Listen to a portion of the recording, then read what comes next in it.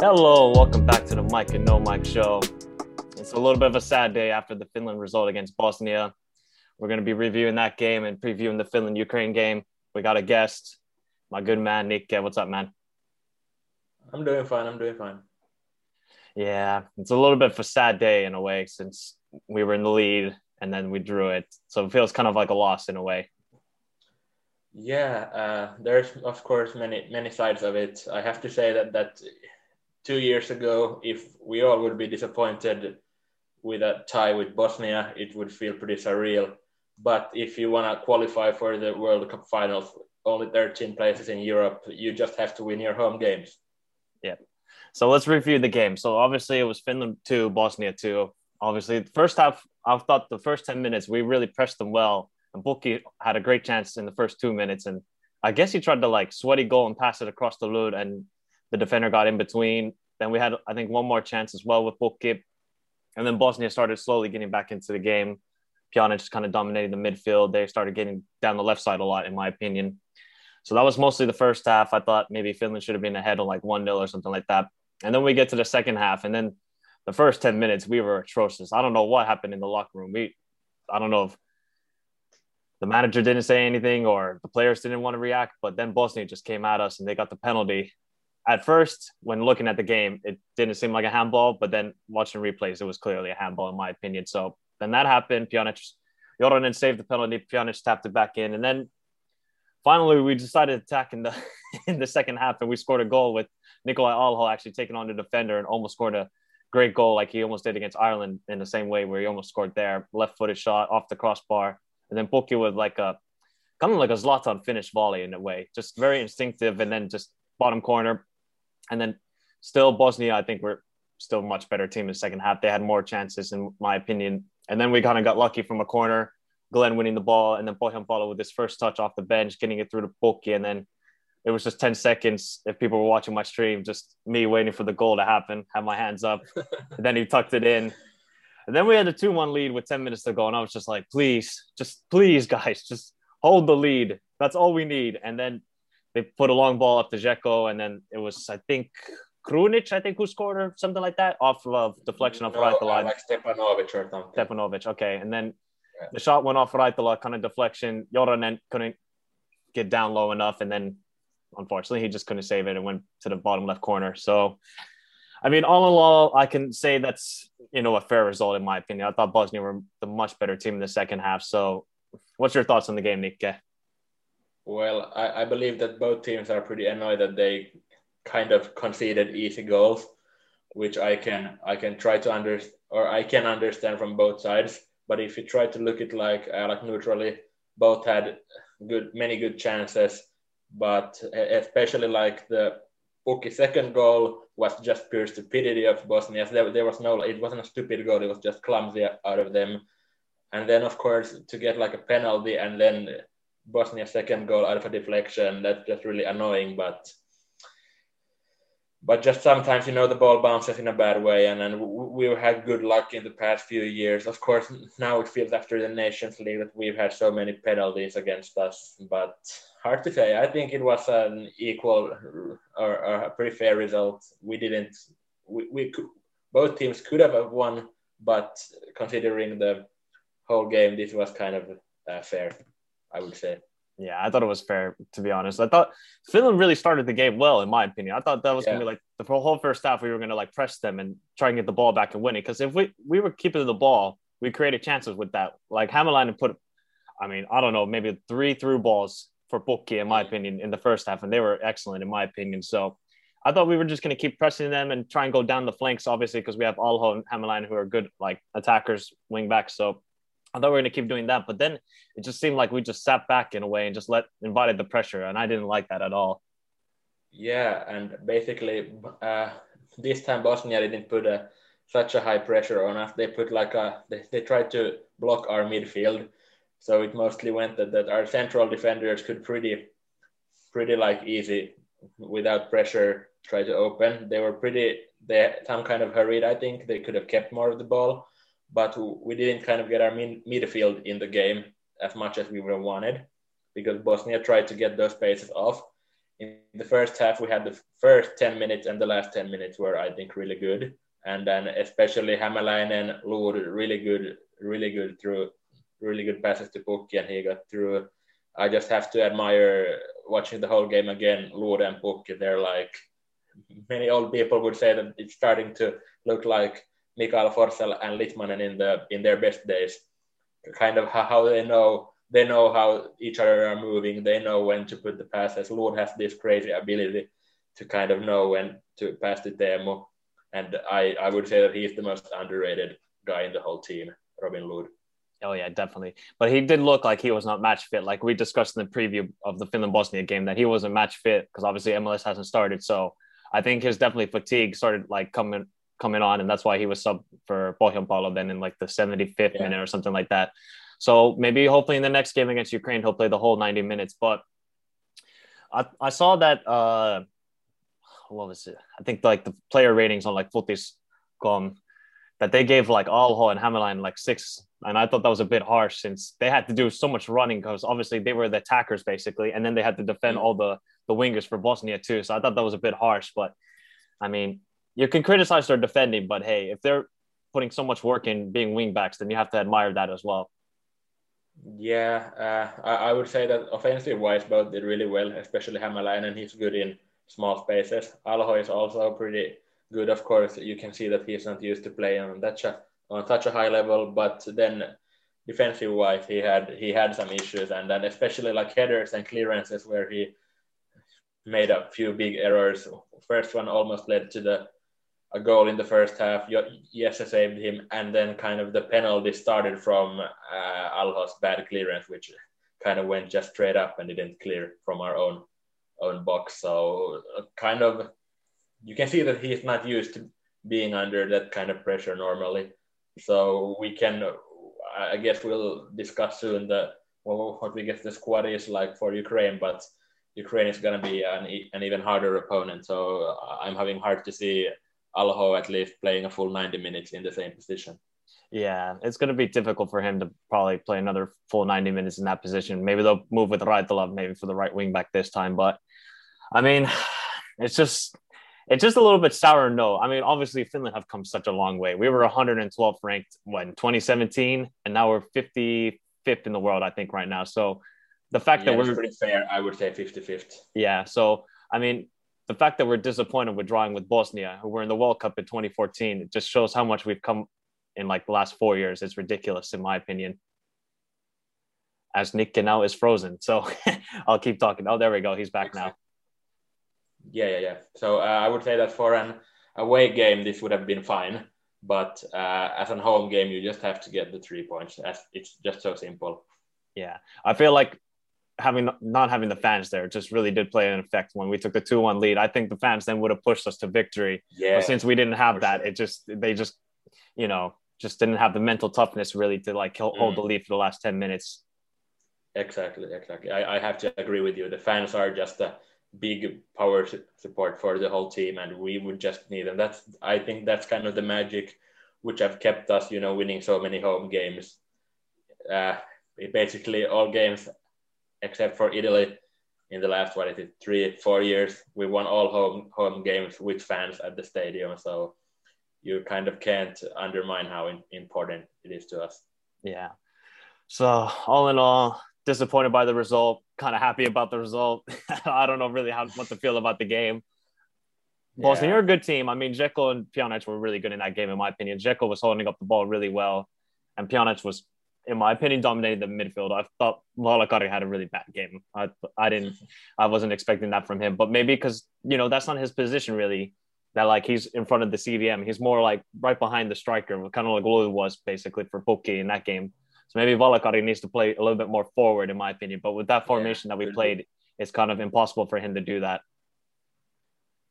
Yeah, and I have to say that I have to disagree with the Pjanic thing. At least earlier, the game went much more like through him, but I think that during the new coach they had like more that also other players have to be able to kind of run the midfield. Of course, Pjanic had like almost man marking during the whole game. There was always somebody who had him as his responsibility, so he's not, of course, as open as he would want to be. That's why he has to come down and get the ball, because he can't get it as easily in the offensive side.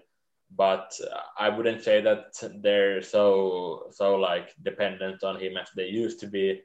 But then again, I think it was pretty lousy that the penalty which he shot was absolutely useless, and then after the game he still kind of commented that the pitch was bad. That just sounds stupid for a world star. Yeah, that was a fucking atrocious penalty. I mean, if you're such a quality player at Barcelona, you cannot blame the pitch for taking that such a poor penalty. Exactly. He got so lucky to get the rebound and tuck it back in. I mean, that was horrible by him. I would not expect Pjanic to have such a bad penalty. But I mean, I guess we move on. It was 2-2, so I think we can just be happy about the result and we got a point, but also sad at the same time. But now we're going to preview the game that's on Sunday. Also, we're going to do a watch along for the game as well. 9:30 beginning on YouTube and Twitch, Mike and No Mike show for the Finland-Ukraine game. And I think this is going to be a hard game for us. I mean, obviously, we're doing better nowadays away from home. We've been France away. We've been Bulgaria away. We've been Ireland away in the last year. And now we're going to play Ukraine away, who weren't the greatest team last year. But Andrei Shevchenko, who's now their coach, the legend, he said that they were trying to mix and match a lot of players because in 2019, Ukraine won the Under-19 World Cup. So they're obviously trying to bring in youth into their team and keep the old players. And then like you said in the preview for the Finland-Bosnia game, they have a lot of Brazilians now who got Ukrainian passports. So now they're trying to incorporate that as well. So Ukraine, they've only scored 4 goals in their last 6 games, but they've played they're in the Nations League A. So they're playing the likes of Germany, France, I think Switzerland. So a lot of tough teams in their group that they had. But the last time these two teams played against each other, it was 2-1 for Ukraine in Tampere. I think you were at the game, weren't you? Yeah. Yeah. So that was the last game we played against them, and it was 2017. So, I mean, the Finland team has come a long way. Probably the Ukrainian team has come a long way under Shevchenko. So what do you think? I mean, it's going to be a tough game for us away from home, but I think there's not going to be any fans there either. No fans. Of course, that kind of makes it easier. You could see it last year when we played, away games with empty stadiums. You kind of lose the home advantage. But you can't kind of underestimate how good Ukraine is. I think they won in the last qualifiers Portugal at least once, maybe even topped their group could be, or then they was just behind Portugal. I haven't done my homework this time as good as last time, but quality guys we went through last time, Dinchenko and Malinovsky and Co, who are kind of running the game there. I listened to a few reviews and other podcasts about previews for the Ukraine game. Some really interesting ideas came up there, which I want to share here for all the listeners. Pretty much Finland has played against all better teams now in the last 2 years with 3 central defenders. And I guess, it's common knowledge for scouting teams and coaches. That's how Finland do. They want one extra guy, especially if we change Raitala for Ojala. We have really tall guys there, so crosses wouldn't be such an issue now. When Ojala is also like 195 or 192, I don't know, but still tall. But many like experts or not experts, but journalists said that we should have like a 4-4-2 just to kind of mess up with them.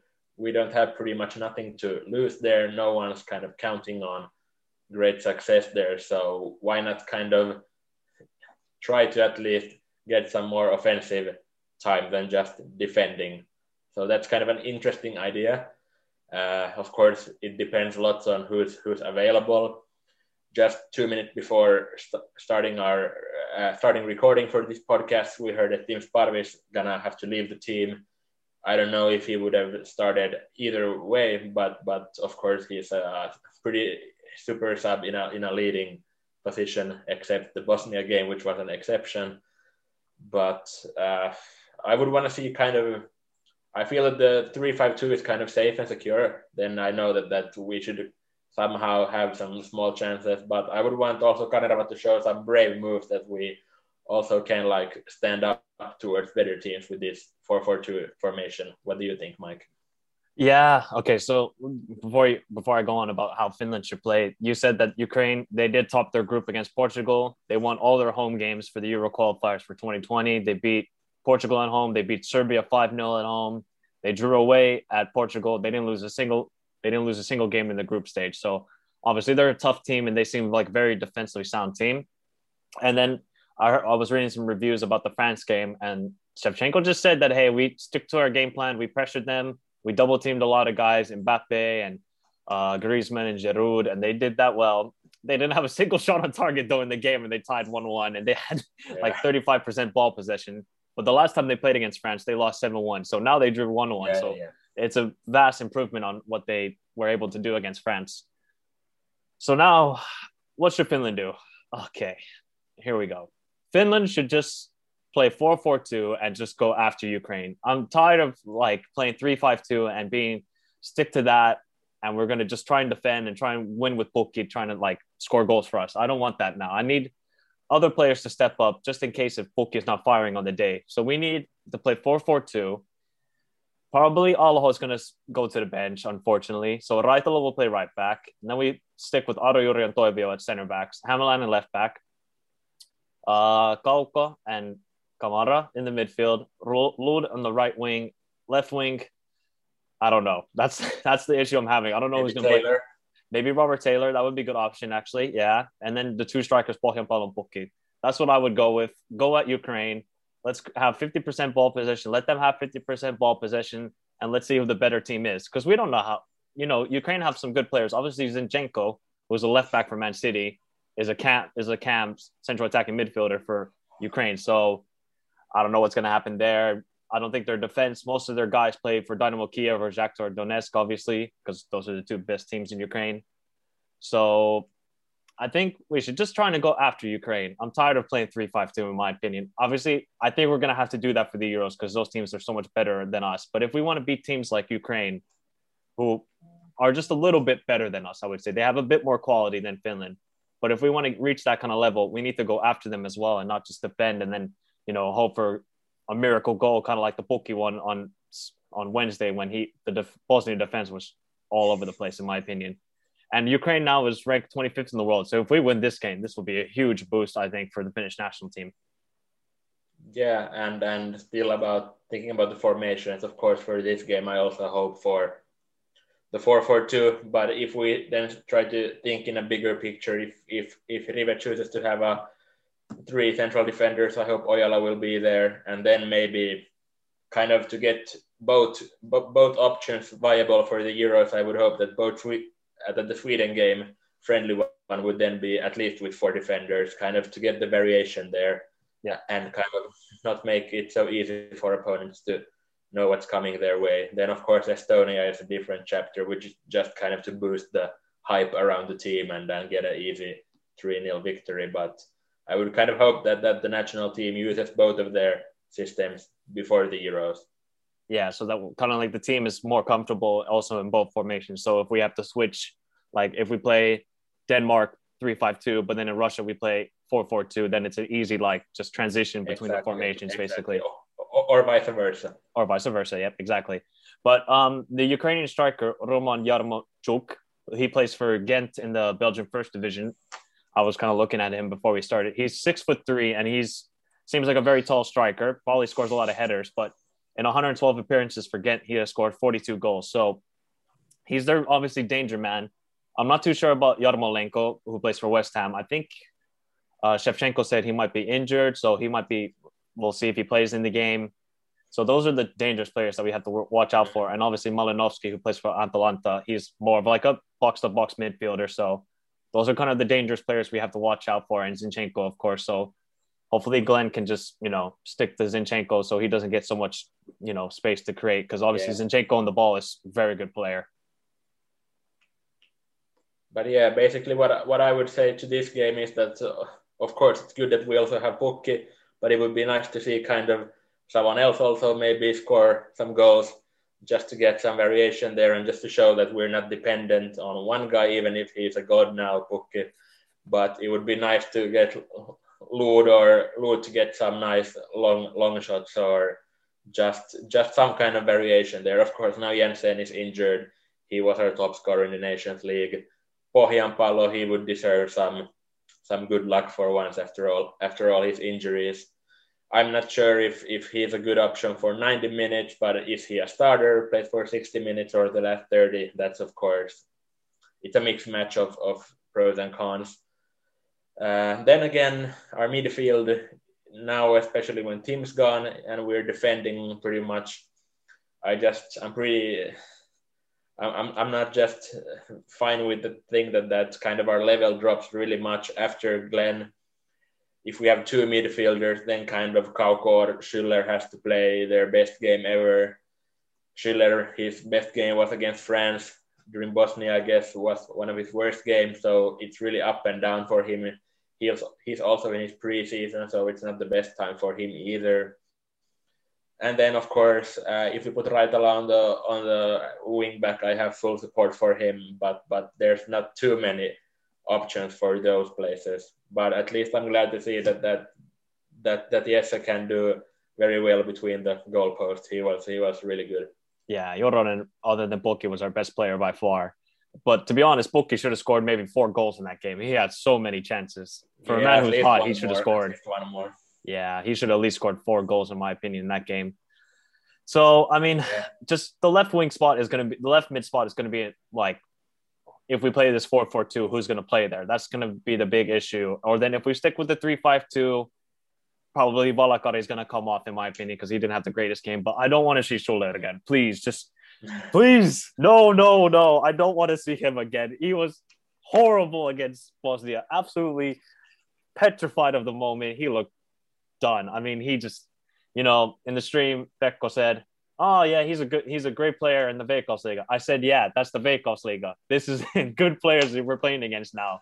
I've never, like Schüller, he didn't do well in the MLS either. Like he was a half a season at Minnesota United, then came back to Hoiko or something like that. Yeah, I think he really did, or the MLS was good for him. The last season was kind of awful since he didn't play, but I think for him, like MLS Sweden are pretty good level for him and his kind of attributes. But yeah, as I just said, he has a really big, or it's a really big difference between his good and bad day. So let's just hope that it's a good day, because I think if he's not starting, he will still get subbed on, because as I said, the alternatives aren't that good. Yeah, because who else can we put in instead of like Rasmus Schüller, in your opinion, then? Well, basically, we can put Robin Lod there. He's a good, of course, now he's played more. He's always been a cam or some kind of a false 9 or what you ever want to think. But basically, he's a big, strong guy. He could do defensively well, but I think that he's kind of the mastermind with all the good key passes in our offense. So we don't really we can't lose him from our offensive. So if we play with 3 midfielders, then I think that he should be kind of, if we have 2 number 6, and then he could be like the number 8 there if we play 3-5-2. But yeah, it's just, we don't have too many alternatives. And now it's the last competitive game. We have to put all our power to this. Then for the next week friendly against Switzerland, we can kind of just do some trials, try new things, and then play those guys who are feeling fresh after a tough week. Yeah, one player that I wish was in the team now, I think he's injured, but Thomas Lahm, he would have been a perfect, I think, CDM for us. And then so we can get Glenn more forward, in my opinion. Nah? Why not? Well, he's kind of always under he's never played a dream game with the national team. He's had a really up and down in his club now. He got some news articles when he got benched after 30 minutes as a captain, since he was so bad. I think what it was in October, November. Now he's got some good games on him, but I feel that the train has somehow, at least, if he can't get a new boost to his career, his national team is kind of done for now.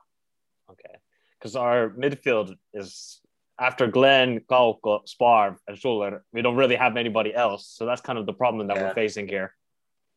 Exactly. And we need still to wait like many years before there's new guys coming on there. So we are still kind of stuck with these alternatives for a while. Yeah, those are not good alternatives, I must say. We need to get our midfield much better from the day when we had Aki Riihelahti, Jari Litmanen, and now we have, I mean, obviously Glenn is now like a top tier player for us, but we need another guy next to him who can do the work. Because I feel Glenn needs to get more forward, in my opinion. That's like when he's at his best. Yeah, I have to agree that we're just basically so dependent on him, and the level goes so quickly down after him also. Yeah. So I don't know if you want to give a score prediction. I'll give my prediction for the game. I'm going to say it's 2-1 Ukraine. I mean, it's going to be a tough game, but I feel like just Ukraine's going to be a bit better than Finland, in my opinion. I think Zinchenko and then the striker Yarmochuk, he's going to score. So I think it's just going to be too tough for Finland. But I hope we just, give it a shot. I hope we're just like, we go after them, and that's all I can hope for, really. Yeah, I'll just stick to the same as against Bosnia. I'll say 1-1. It sounds boring. Boring and safe. Yeah, boring and safe. It was funny because during the stream, I was like, oh, Pekko, it's going to be your result, 0-0. And then 4 goals came so quickly in the second half. Yeah. But maybe just we have to be more sharper in our defense. That was pretty sloppy. It's really unusual to see them kind of do those kind of errors. Of course, the more you play in our own box, the more the probability is to that, there's a handball or it just gets bad bounce. So I understand that we have to do lots of defense, but we just kind of have to get it off that there's no like flipper pinballs within our 16 yards or 18 yards. So that just makes it just adds the probabilities for penalties and just that somebody gets like a lucky bounce. So we have to be better at clearing the balls, and that's why I would want like really tall defenders there, like Ojala, Arajuuri, Toivio. Yeah. So I think also because obviously the team maybe had 1 or 2 days together, most of the guys, to train with each other. So obviously now we have a couple more days of training. So I think that will help boost the confidence and chemistry again with the team as well. Yeah, and one thing which is better compared to like the last qualifiers and the 2 Nations League, often there's been only 2 days of rest between the games. Now we're at 3. And the result of many like medical research is that 72 hours should be like adequate for a player to recover like at least 90 to 95%. Okay. But like 48 hours is way too little for that. You can't recover. No way. These guys are not machines, man. They're humans after all. Exactly. And of course that's like I don't think it's like for Ukraine, but like let's say the top 10 countries which have their players in the top 5 leagues, they're used to playing like now 2 games a week for a way too long of a period. So I think they must be really tired, especially now when they're squeezing 3 games instead of 2 to the international break. So I of course, France and they have really, really broad squads, but if you're like a A-League country with a really small squad, then you have to kind of put a lot of minutes for your big guys, and that can be bad. I'm some kind of scared of that. There's going to be many injuries for many players, like during April, maybe for the Euros. And of course, the Euros are so special. So basically, you don't want even for your worst enemies to have anyone injured, since it's such a unique thing. You want all the Danish players, you want all the Russian players, you want all the Belgian players to be fit, so that except for them. Except for them. Okay, there we go. Before we go, I have one question for you. This was probably the biggest news transfer for me. I couldn't believe this happened in the winter transfer window. Marian Hamsik goes from China to Göteborg in Swedish league. Can you just please explain to me how this happened? Because you follow the Swedish league more to me. How the hell did Göteborg get him? Yeah, he played in China earlier, right?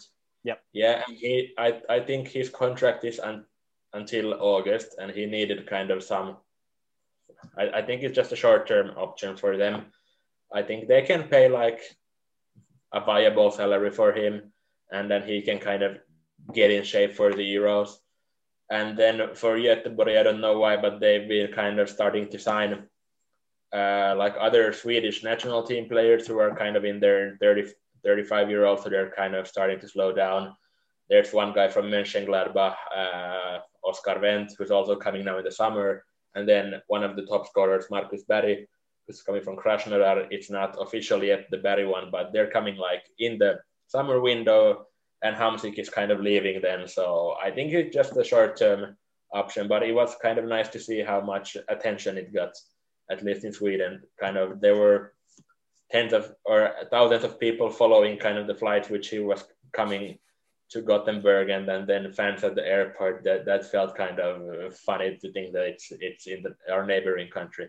Yeah, exactly. So basically, Hamsik is only going to play there until like August. Is that what they're saying then? Yeah, pretty much. I don't think Göteborg hasn't been doing so well financially, so I don't think they can kind of keep him longer there. I don't think there's any point. I don't think it's motivating enough for him to play there. I think it's just a fraction of the salary which he would have got like in China or anywhere else. But then again, I'm not sure if any club wants. It's a kind of risky investment too. You don't know what his motivation and will is after some years in China. So I think it's a high risk, but also could be a high reward. Yeah, definitely. I mean, if he plays, because he's a fantastic player. Obviously, he's at the end of his career, so he's easily will be, maybe in my opinion, the best player in the Swedish league this season. If he's fully fit, fully committed, maybe not committed, of course, he's thinking about the Euro, so he's trying to stay healthy. But if he can score, then I think Göteborg might have a good chance then, maybe in the league. So only time will tell, really. Yeah, exactly. And then I want to highlight out of yesterday's results, Spain tied with Greece. Pretty phenomenal. With a penalty. Oh, the typical Greece. Yeah. Oh, man. Yeah, there was some crazy results last night, of course. I think it was 3-3 between Hungary and Poland. Sweden, Zlatan coming back to the team. They drew what? No, they won 1-0 against Georgia. They won, so. Yeah. But that was it looked pretty hard, the game. It was not an easy victory for them. If you look at the stats, I didn't watch the highlights, but I think Georgia had their own share of at least some kind of shots on target, what I saw, and then possession. Yep. All right. One last question before we go, because, we are human, so we have things to do. But if you could rank the top 5 Nordic teams, so Iceland, Finland, Sweden, Denmark, Norway, what ranking would you give of those teams? Well, do you want like at the moment or like in a bigger perspective? Let's go with at the moment. Yeah, let's go at the moment. All right. I kind of have to give a shout out to Molde. They're playing in the quarterfinals of the Europa League. I don't think that they're such a special like club, but at least this team seems to do well after they qualified. Sorry to interrupt you. I think they got knocked out. They got knocked out by Granada in the round of 16. Oh yeah, true. Yeah. Sorry. Correct. But yeah, at least they won the first like round of 32, which was pretty spectacular, considering that they haven't also played competitive games since December in Norway. After Molde, I don't think there's anyone in Norway doing like such a fairy tale run now. Then 2 Danish clubs, Copenhagen, Midtjylland. Midtjylland played in the Champions League, of course. You saw that it's a pretty young club. Yep. But I think they have the best academy in the whole Nordics now. And Copenhagen has the biggest budget, biggest financials. I think their player budget is near like 20 million euros a year. So that's, of course, hats off. They have pretty good resources. I think they could even do better. And then I maybe have to move my views to Sweden, Malmö, of course. And fifth one is really hard. Personally, I would have like a much higher expectations for AIK, but they haven't been doing so well. But it's hard to say. The fifth one could be like any of the 3 countries. Is it Rosenborg? Is it Brøndby? Is it AIK? Really hard to say, but the 4 ones are easier to kind of examine it. Yeah, exactly. Obviously, I think the Norwegian champions from last season, I cannot remember their name. Oh, they destroyed the whole league. Yeah, but they kind of got promoted the year before, so Yeah, it's crazy. So I think it's more of a short term, miracle. I don't see Yeah. it in the long run.